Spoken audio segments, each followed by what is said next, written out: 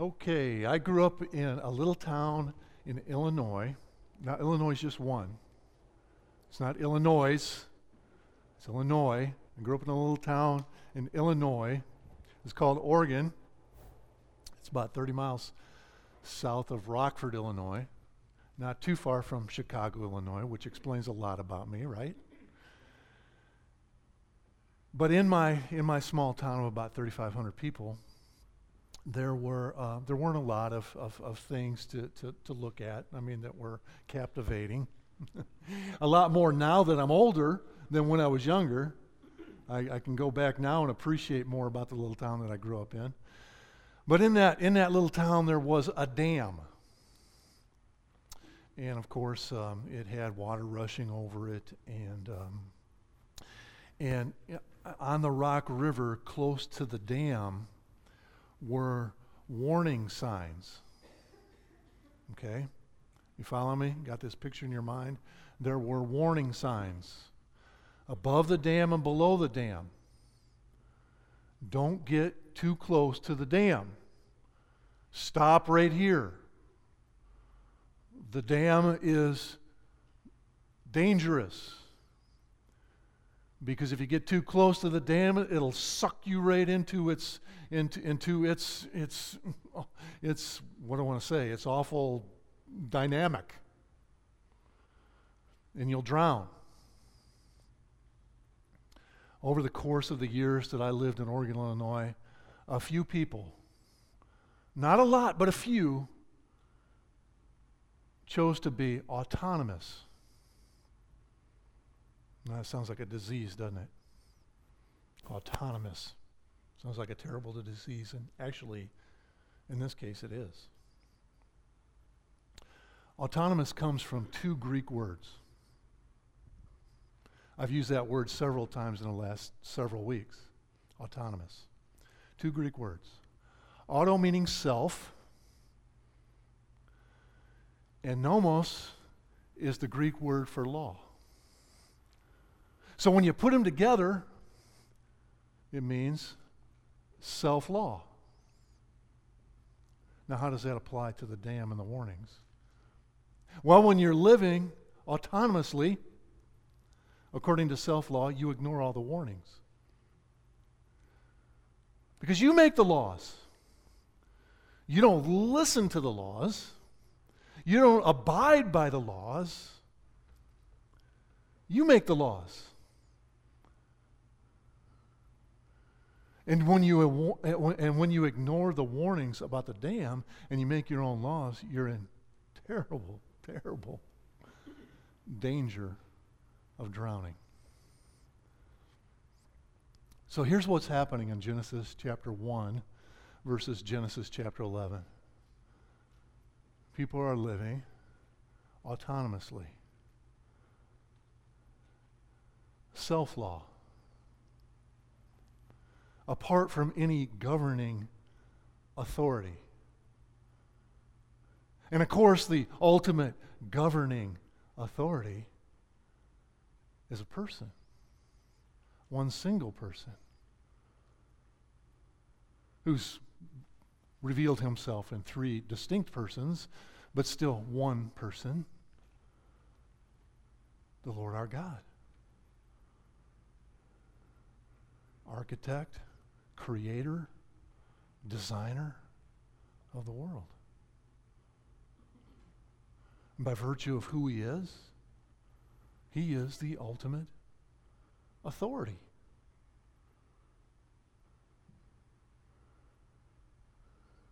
But in our selfishness, in our self-centeredness,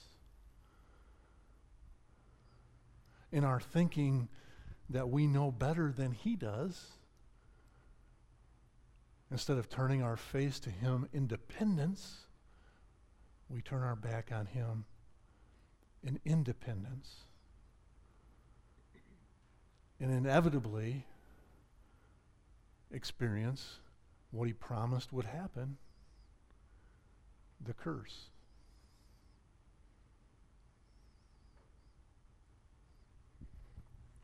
So Genesis 1 to 11 is really the story of trying to live independently of God and experiencing the curse,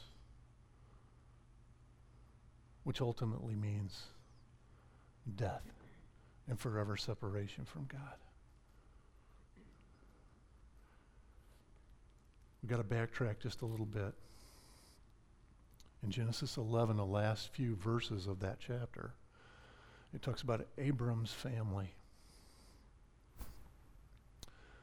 And Abraham's. I told you that I was gonna get this mixed up because Abraham at this point in the Bible is not Abraham, but I'm gonna use those two, and I'm sorry for that. But Abram, he's Abram now, is part of a family that has a multiplicity of gods. They're polytheists. That means they worship many gods. And this family is not exempt from the curse. So they're experiencing the curse. And Genesis 11:27 to 32 talks about this curse and how people are because they live autonomously are subject to the curse. And there's death, and there's barrenness, and there's disappointment, and there's all kinds of results, consequences of turning our back on God. Well, God doesn't want us to live that way. God is not satisfied with our disobedience and our death. God could never be satisfied with the results of our turning our back on Him. He's just not that kind of God. He relentlessly pursues those who turn their back on Him. Some persist in it and suffer the consequences for it. Others turn back toward Him. And that's what Abram does. God chooses Abram out of this death, out of this disappointment, and He speaks to him. And He makes him promises. And He says, I'm going to reverse the curse through you, Abram. And that's where we pick up the story in Genesis 12, 1 through 9. And we talked about this last week, but I want to review it quickly. Now, the Lord said to Abram, so God's speaking. When God speaks, He's revealing Himself. God speaks to Abram, go from your country, from your kindred, from your father's house to the land that I will show you. I want you to go in faith. You don't see the land. You can't even find it on Google Maps because that doesn't exist yet. There's no GPS, nothing like that. You have to depend totally on me. I want you to go from your land, from your level of comfort that you have, the level of convenience that you have.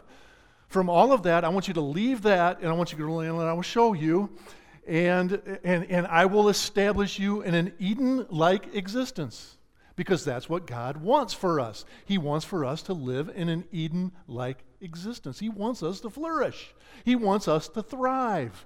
That's what God wants for us. And that's the direction that He's taking us. Even today, His children are headed toward flourishing like you've never flourished before.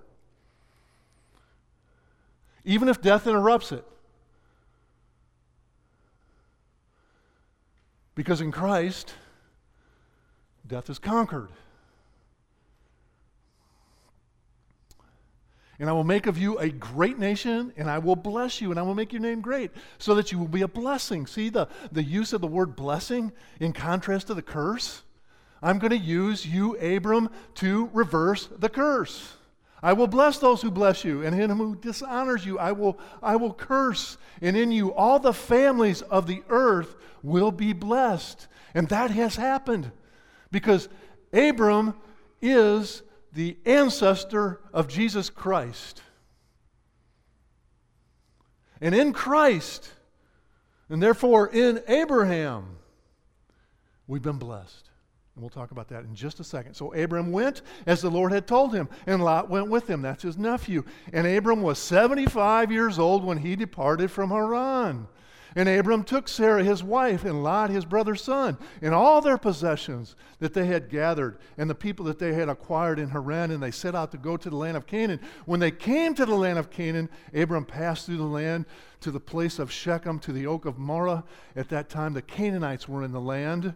Then the Lord appeared to Abraham and said to him, to your offspring I will give this land. So he built there an altar to the Lord who had appeared to him. From there he moved to the hill country on the east side of Bethel and pitched his tent with Bethel on the west and Ai on the east. And there he built an altar to the Lord and called upon the name of the Lord. And then he continued journeying on south toward the Negev. So what's happening here is Abraham's taking God at his word, believing in the promise, and going throughout the land. Well, what he encounters is a couple of things. The first thing he encounters, we talked about last week, he encounters the land being occupied. So God promised him the land, but it was occupied. So it's not completely his. There are already people there. That's an obstacle. Second obstacle, you have to go back up to the last part of chapter 11. God has promised to make Abraham a great nation,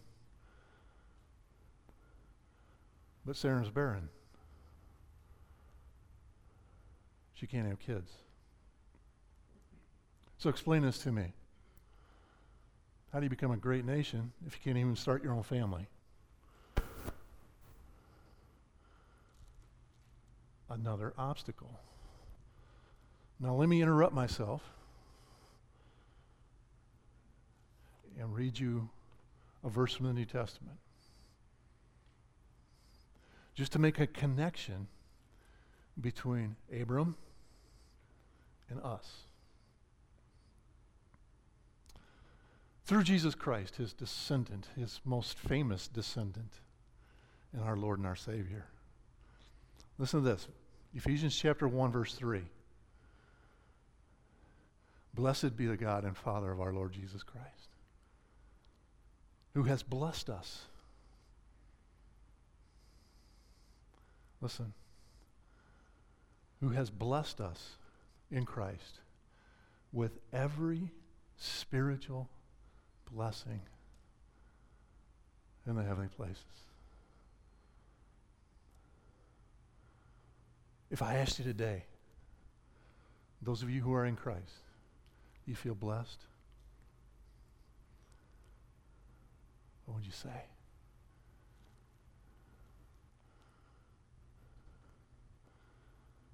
Oh, don't you think if I ask that question really seriously, let's be honest, okay? Don't you think if I ask that question today of everyone, that there'd be multiple answers?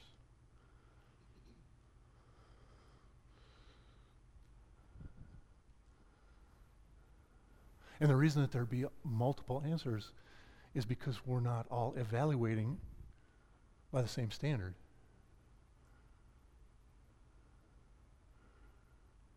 He's more blessed than me because. She's more blessed than me because. But that's not what this passage says. This passage says that we're all blessed with the same blessings. And it's all of them, not just a few of them. We're all adopted into Christ because we're justified in Christ. We all have the same inheritance. We're all headed toward the same place, the same destination. A man named Erwin Lutzer wrote a book once, You're Richer Than You Think. I just want to echo that. You're richer than you think. We're all blessed in Christ. But here's the thing. Being blessed, like Abraham was, being blessed in Christ, doesn't prevent us from being affected by the problems in the world. You get that? Being blessed in Christ doesn't prevent us from being affected by the problems in the world. God is addressing the curse, and God has a plan to reverse the curse, but the plan hasn't been consummated yet. There's not been a completion to the plan, which is really not a completion. It's really an opening up into something even greater, so it's a new beginning, but it hasn't been accomplished yet. It's in the process of being accomplished. It was in the beginning, it was in the beginning stages in Abraham's life. In Christ's life, it was fulfilled. It was guaranteed. But until it's consummated, until it's complete, until we start that new age. Now, I mean that in the best possible sense, the new age with Christ the King ruling on the earth. The curse still has its effects, and none of us escape that. We're blessed. We're blessed beyond what we can possibly comprehend. We're blessed beyond what we can imagine in Jesus Christ. I mean, we could think a lot about being a child of God. We could think a lot about that every day, and we still wouldn't exhaust all the richness, all the beauty, all the wonder and awe of being in Christ as His child. And yet the world still affects us, and the problems in the world, it still affects us. And being blessed by God doesn't eliminate personal problems. Now, I know that you know that, but I also know that we need to be reminded of that. And that's why the Bible reminds us of that very thing, and it does so often.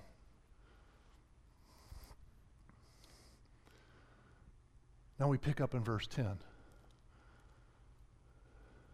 Already we've seen two obstacles. Sarah's barren, and God's going to address that, and the land is occupied, and God will address that.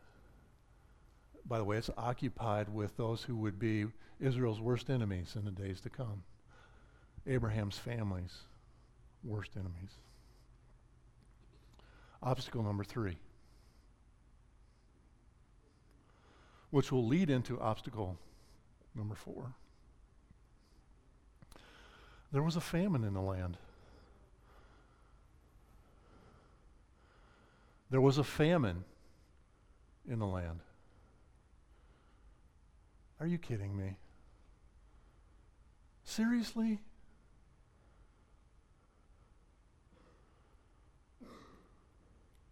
Abraham, I want you to go from this very comfortable place where you will inherit your father's wealth and hang on to the wealth that you already have in a place called Haran. I want you to leave that, God says to Abraham, and I'll bring you to a new land, a land that flows with milk and honey, a land where I'll bless you.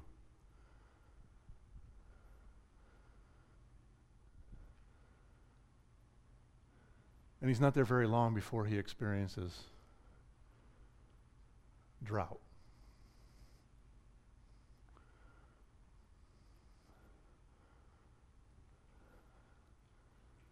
How would you feel?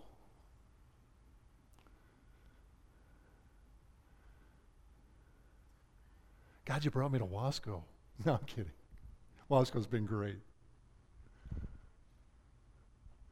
God, what are you thinking? God, what are you thinking? You ever want to ask him that? Be honest. What are you thinking? I have expectations, Lord. What are you thinking? There was a famine in the land. That doesn't nullify the blessing.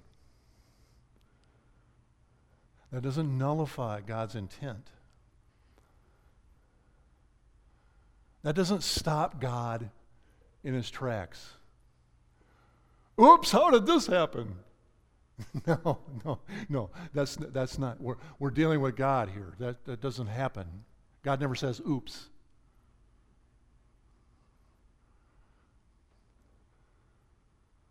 But listen, this is important. This is really important.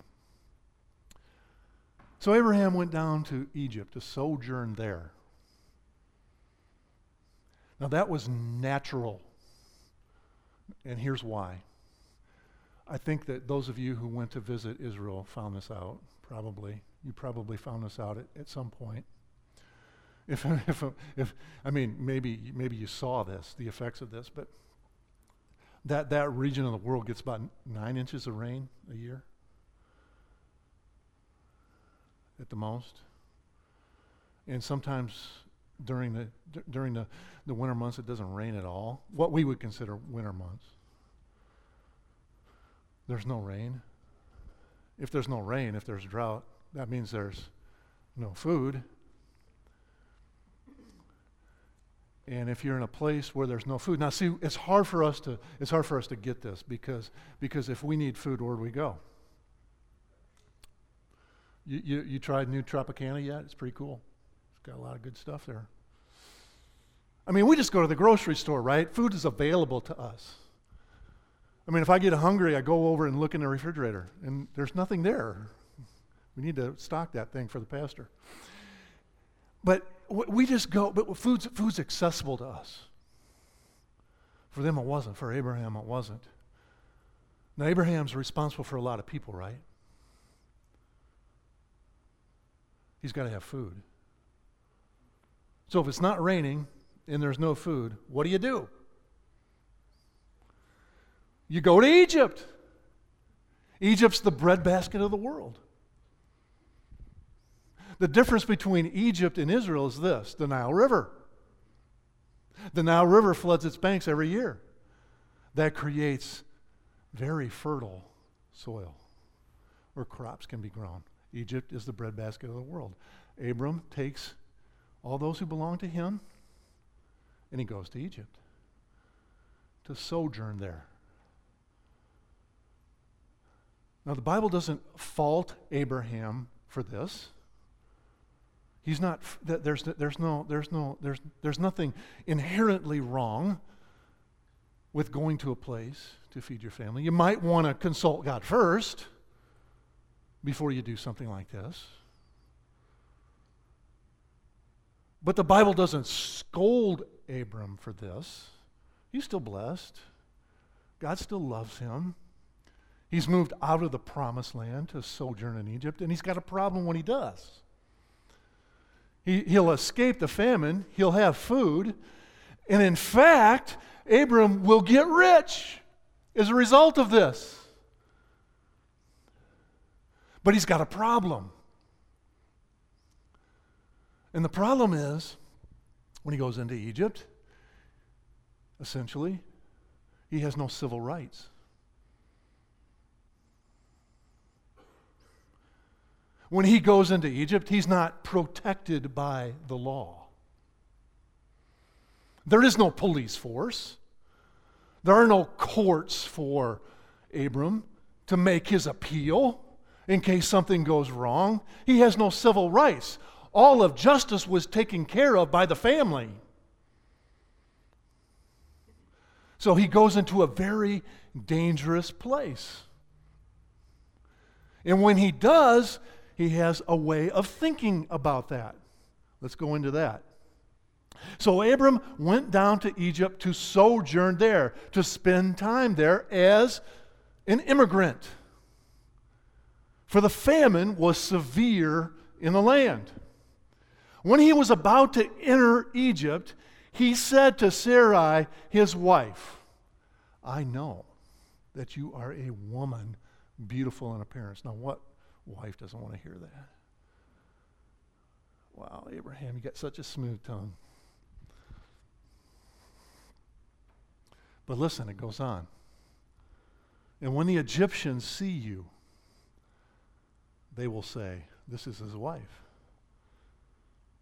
Then, because you're so beautiful, so attractive, so desirable, they'll kill me, but they'll let you live." Because the Egyptians have that disease, autonomy. Long ago, they had abandoned God in his design. So the Egyptians follow the pattern that Eve established in the garden and Adam.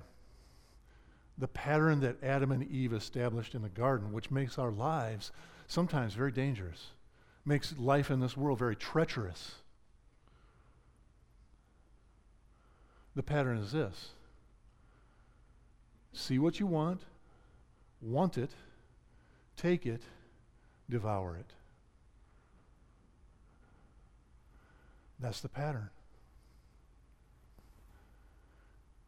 Take what you want, if it looks good. The problem with that is you can't just have everything that you see and everything that you want, because some things are forbidden. The fruit on the tree, that one tree, was forbidden.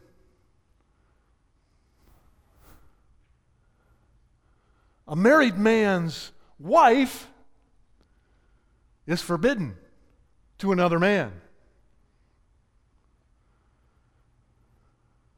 unless you're a law unto yourself, unless you make the rules. And Pharaoh and the Egyptians made the rules for themselves. You follow? Abraham is going to Egypt to survive, but there's trouble. There's trouble there. There's the potential for terrible trouble. So he tells his wife to lie.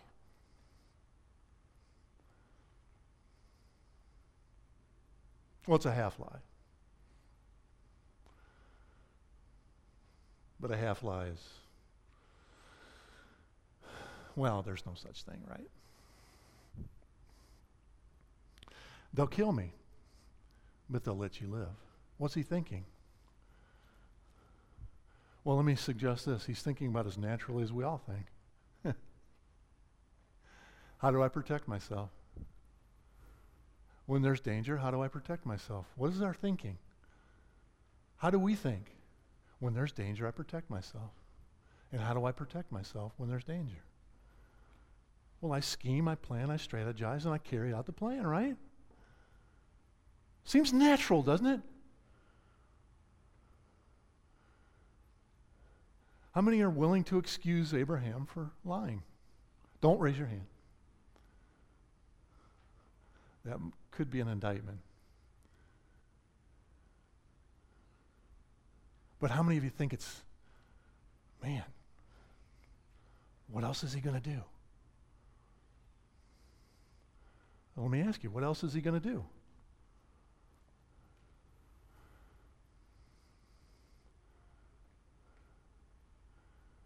Well, how about this? Listen. How about going to the one who just told you that you were going to be a great nation?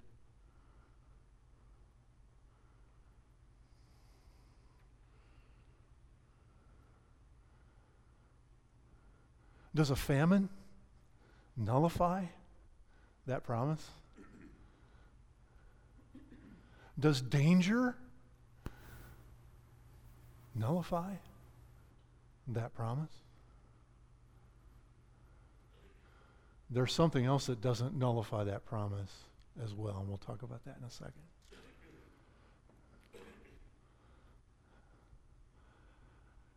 They'll let you live, but they'll kill me. Say you are my sister, that it may go well with me because of you, and that my life may be spared for your sake.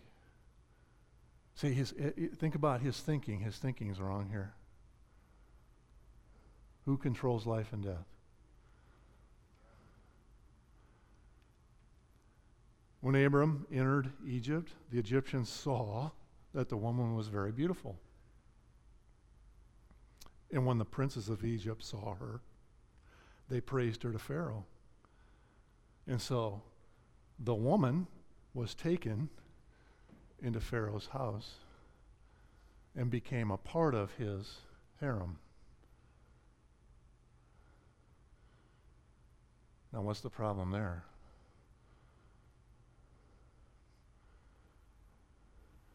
I think we're all ready for this. If Pharaoh has sex with her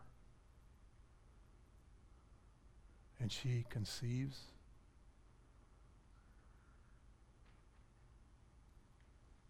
that nullifies the promise. The promise came through Abraham and his wife.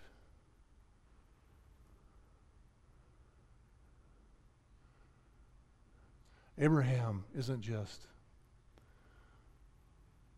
he doesn't know this, but he's not just protecting himself and compromising to do it. He put our salvation at risk.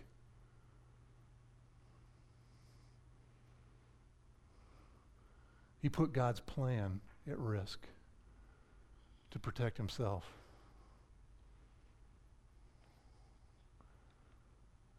I don't think at this point he understands all of the implications of his action.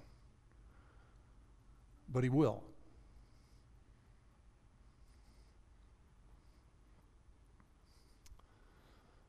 It all would have fallen apart, maybe.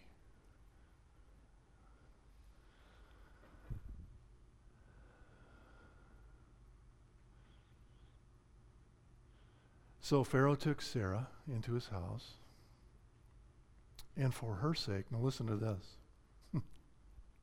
Does lying ever profit us? Do you ever profit from a lie?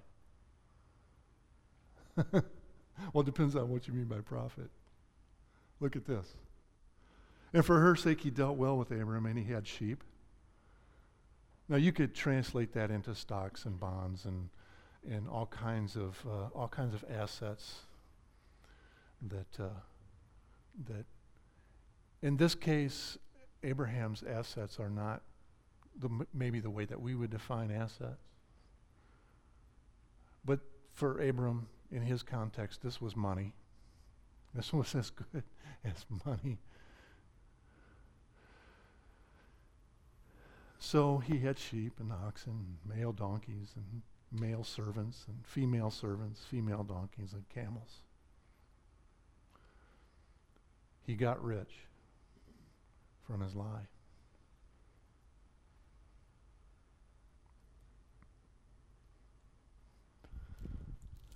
Is that a good reason to lie?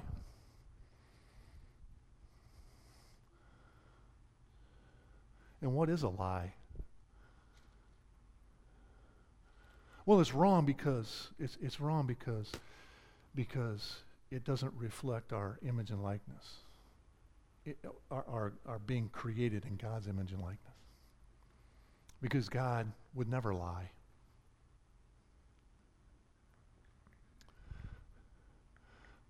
How secure do you think you'd feel if you thought for 1 second that God was a liar? How stable would your life be if you suspected God was a liar? Wouldn't that create all kinds of chaos? God is dependable, though. God has ultimate integrity, is infinite in that sense. He's truthful to an infinite degree. I mean, he's never going to lie. He's never going to deceive.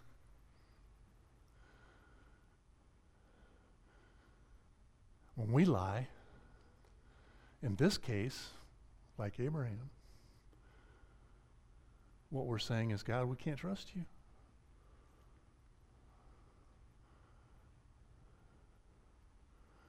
You're not trustworthy. We have to figure this out on our own. And in this case, it was lucrative. Abraham got one dimension of the blessing from his lie, but it wasn't a good thing to do. Verse 17. Here's the climax of this story, the high point, which is a low point for Pharaoh. And by the way, this pattern is repeated in Scripture as well. God's people look back on this, and it stabilizes them. The Lord afflicted Pharaoh. For a time, the Lord made Pharaoh's life absolutely miserable. And who knows what it was? God doesn't seem to think that it's important to tell us specifically what those afflictions were. But God, the Lord, afflicted Pharaoh in his house with great plagues because of Sarai, Abram's wife. So Pharaoh called and said, "What is this you have done to me?" Now here is the pagan criticizing the believer. "What is this you have done to me? Why did you not tell me that she was your wife?" In other words, Pharaoh has a higher moral standard than Abraham does. Why'd you lie to me? Why'd you feel compelled to lie? What is this you have done to me? Why did you not tell me that she was your wife? Why did you say that she is my sister so that I took her for my wife? Now then, here is your wife. Take her and go. And Pharaoh gave men orders concerning him, and they sent him away with his wife and all that he had.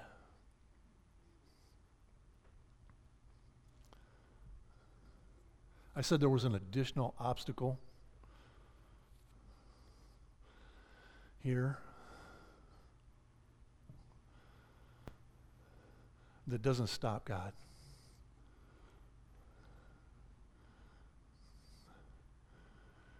Even my worst decisions that create all kinds of negative circumstances can't stop God from blessing me.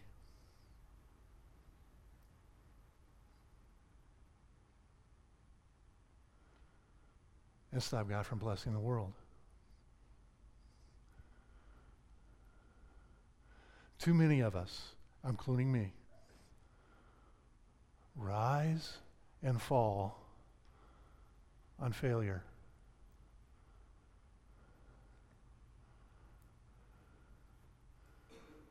Thinking that if we fail, and we will, that's the end of it. God can't possibly bless a failure.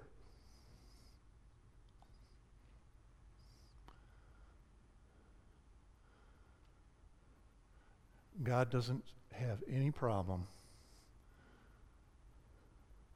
with regard to his plan in our failure.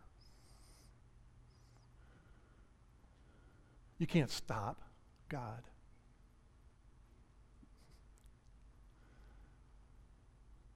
You can't stop God's good intentions flowing toward you. You can't do that. You can't interrupt his plan so as to put a halt to it.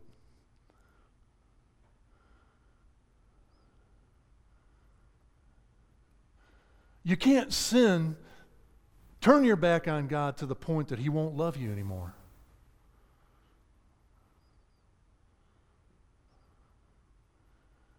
Abraham's lie didn't stop God.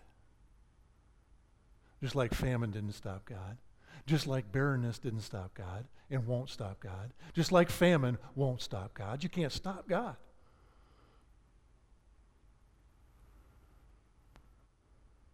You just can't. Nothing stops God. Now, isn't that incredibly comforting?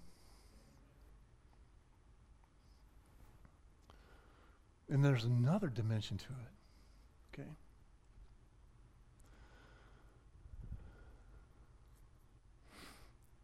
God uses that failure.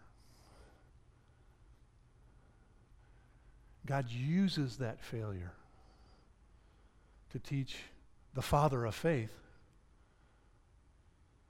how to have faith. God uses failure to deepen our faith.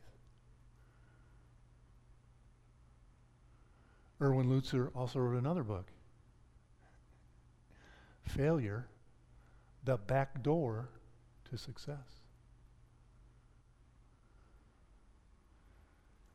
See, what Abraham's going to learn and what we need to learn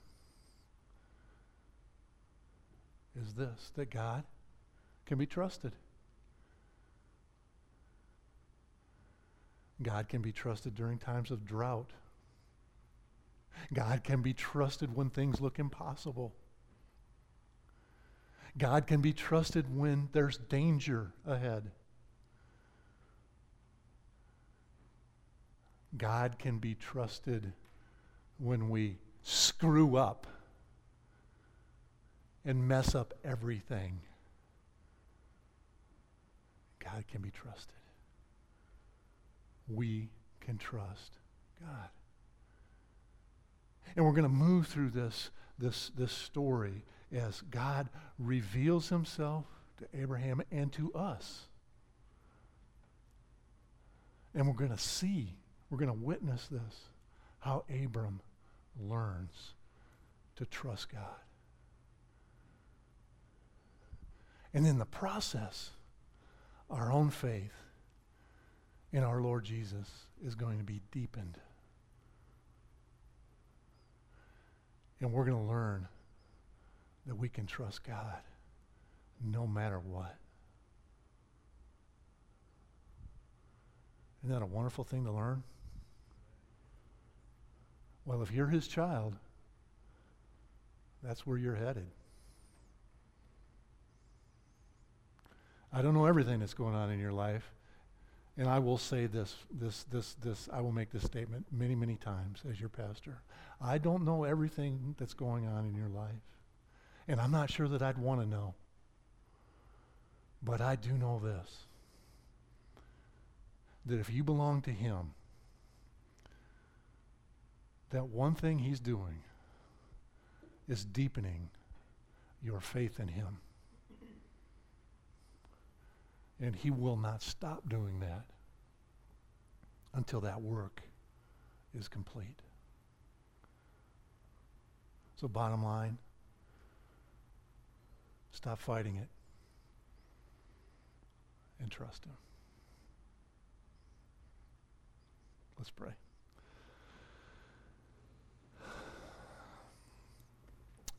Our Heavenly Father, we thank you that you can be trusted. We thank you, too, that we're blessed with every spiritual blessing in the heavenly places. In our problems, in our struggles, in the adversity that we face doesn't nullify any of that. We thank you for that in Jesus' name. Amen.